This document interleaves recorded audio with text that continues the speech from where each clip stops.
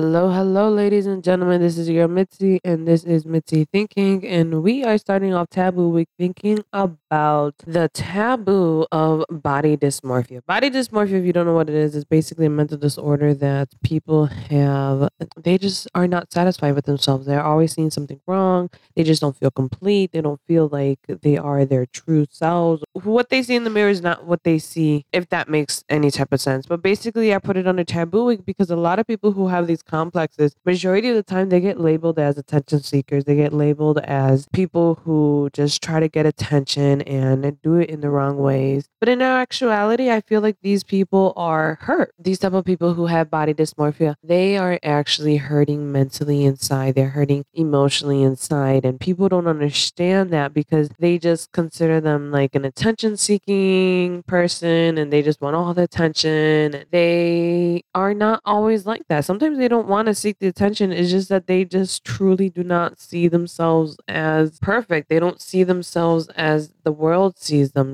They see themselves as a monster. And if anybody who's living with this, I'm sorry that you're living with this. And it's just sad for individuals who are living with this because usually these are the people that are getting the most body modification. They are getting the tattoos to cover up what they don't like. They're getting the piercings, the scarifications, the plastic surgeries. These are the individuals that spend over tens of thousands of dollars just to try to get themselves in the perfect look that they imagine or that they want. In actuality, they are never satisfied though, because no matter how many surgeries they go under, they still feel incomplete, and it's sad because I feel like cure to body dysmorphia is just self-satisfaction and self-acknowledgement. It's self-acceptance, but it's easier to say it than for someone to actually interpret that, understand that, and replicate that in their own lives. So let's just really break down body modification so that people really have a good understanding of what it really means. So per hopkinsmedicine.org, what is body dysmorphic order? Basically, if you have BDD, you may be upset about the appearance of your body, that it gets in the way of your ability to live normally. So if you cannot get your mind off your image of yourself, then you most likely have body dysmorphia. But what causes it? Well, the causes of body dysmorphic disorder is thought to be a combination of environmental, psychological, and biological factors. Bullying or teasing may create or foster the feelings of inadequacy, shame, and fear of ridicule. So those are, the ideas of what people have, of what doctors have about this disorder. In actuality, I feel like people really need to think about this because you don't know who is actually suffering through this disorder. So I have some facts about body dysmorphia from Mental Health America. 8 things you should know about body dysmorphic disorder. Okay, number 1, BDD is a serious mental illness. It is, ladies and gentlemen, it is related to obsessive compulsive disorder, aka OCD. It most commonly begins around puberty and it affects both men and women. So nobody is exempt. If you have a complex that you are obsessing over, well, you could have BDD. Fact number 2, someone with BDD focused on something about their appearance that may be real or imagined. So I have seen episodes and I have seen certain TV shows with individuals with BDD. And it comes to me to realize that, yeah, sometimes they see things that nobody else sees. They're constantly reflecting back on magazines and social media and other women that display themselves in a certain way that when they look at themselves in the mirror or they look at themselves at all, they don't recognize who they are. They see themselves as if that's not how they see themselves in their mind, Number 3, obsessive and repetitive behaviors are a central part of BDD. So if you are noticing that you are being obsessive and very repetitive about your actions, about trying to cover up your face, trying to cover up who you are, trying to cover up the defects that only you can see, well, you possibly have BDD. Number 4, BDD is not the same thing as being self-obsessed. It's not. It's really not. BDD causes individuals to feel ashamed of their appearance rather than love it. See? So that's the difference. Sometimes they may flaunt like, oh, I love my appearance, but behind closed doors, they're crying because they don't understand why they look the way they look. They're crying because they don't understand why nobody understands why they act or why they do certain things in a certain ways because they don't feel that same love. When just because somebody else may say it to you doesn't mean that that person may feel it actually for themselves. And that's the biggest thing, is that when somebody holds that shame of just their appearance, it really can take a toll off of someone. Number 5, individuals with BDD suffer from a lot of shame. So if you have BD and you suffer from a lot of shame, go listen to my shame podcast. Hopefully it would help you, because it most definitely helped me. And we can really get through this shame together, because research suggests that internal shame arises in response to internal repugnance of one's appearance, and external body shame arises from anticipation of social evaluation and rejection of one's appearance. So to be able to really get over that shame of your appearance, you really have to make a declaration in your mind, make a statement in your mind that you're just going to do, that you're going to declare is not going to bother you. But that's hard. That's a hard thing to do, is just wake up in the morning and decide you are not going to bother you. In reality, sometimes we just bother ourselves the most because we just don't understand why nobody understands. I feel like that could be a reason, but hey, that's just me thinking about things. But what do you think about when it comes to body dysmorphic disorder? Let me know. So we're just going to continue on. BDD demands attention, and it just can disrupt your life. Concerns with your BDD are unwanted, but they are usually difficult to resist or control, and on average they occur 3 to 8 hours per day. So if you have BDD, it's not you are reflecting on yourself a couple times in a day. I'm like, oh my god, I'm so fat.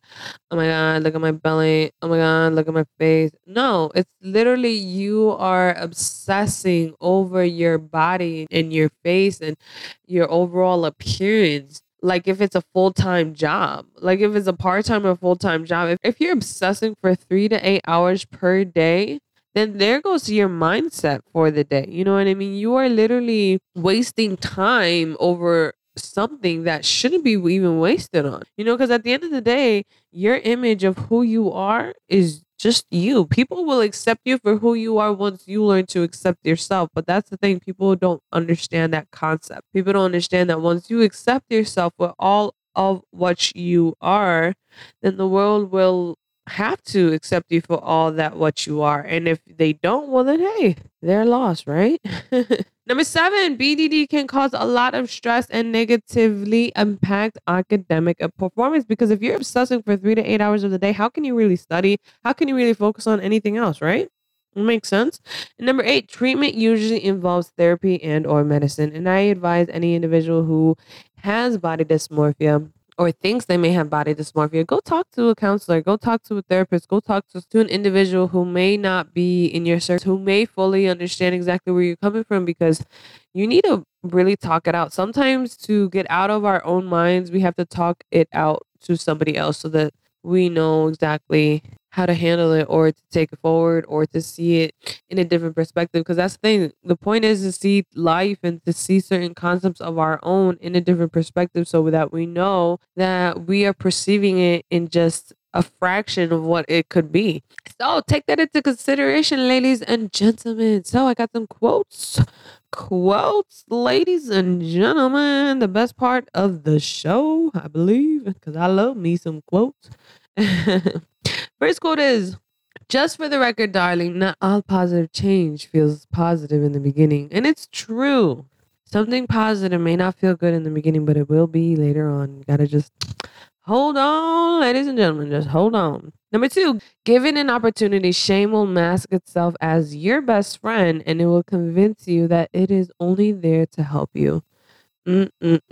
Trust me when I say shame will never be your friend. Shame will never be able to help you, and shame will never, ever, ever be able to get you on the right path. It won't. It'll just stoop you in, and you'll be in a flipping sinkhole. It's terrible. So last but not least, the last one is, self-acceptance is truly a heroic act. Those are the quotes, ladies and gentlemen, to keep y'all thinking. That is pretty much the show. That's the show. So I thank all my listeners. I thank you for staying tuned, and I hope you guys stay tuned for some more. Catch me on social media, Mitzi Think Inc. so that you if you Google Mitzi Thinking, you can find me anywhere and everywhere, ladies and gentlemen. Go check out my social medias. So you can always find some great quotes to follow and think with. Alrighty. So, ladies and gentlemen, my random topic for today is, would you rather watch a sports game in person or on TV? I recently went to a baseball game and it was really fun. It's really, really, really fun to actually. I personally feel like going to games are funner than actually just watching the games. Like, I'm a type of person that won't pay attention to the game if I'm watching it on TV. But if I'm in person, hello, how you doing? I'm all up in it. I don't know. It's weird like that. I've been to hockey games. I've been to baseball games. Have not been to any basketball games.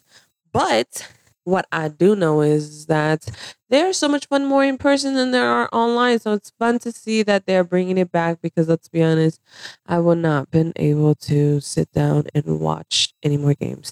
I'm just being honest. I'm not a game person that likes to watch any type of sports on TV. What about y'all? Let me know. Let your girl know what y'all be thinking about. So, food for thought. Time doesn't always heal everything, but acceptance will always heal everything. With that being said, y'all just keep thinking, be safe, stay safe, and take care now. Bye.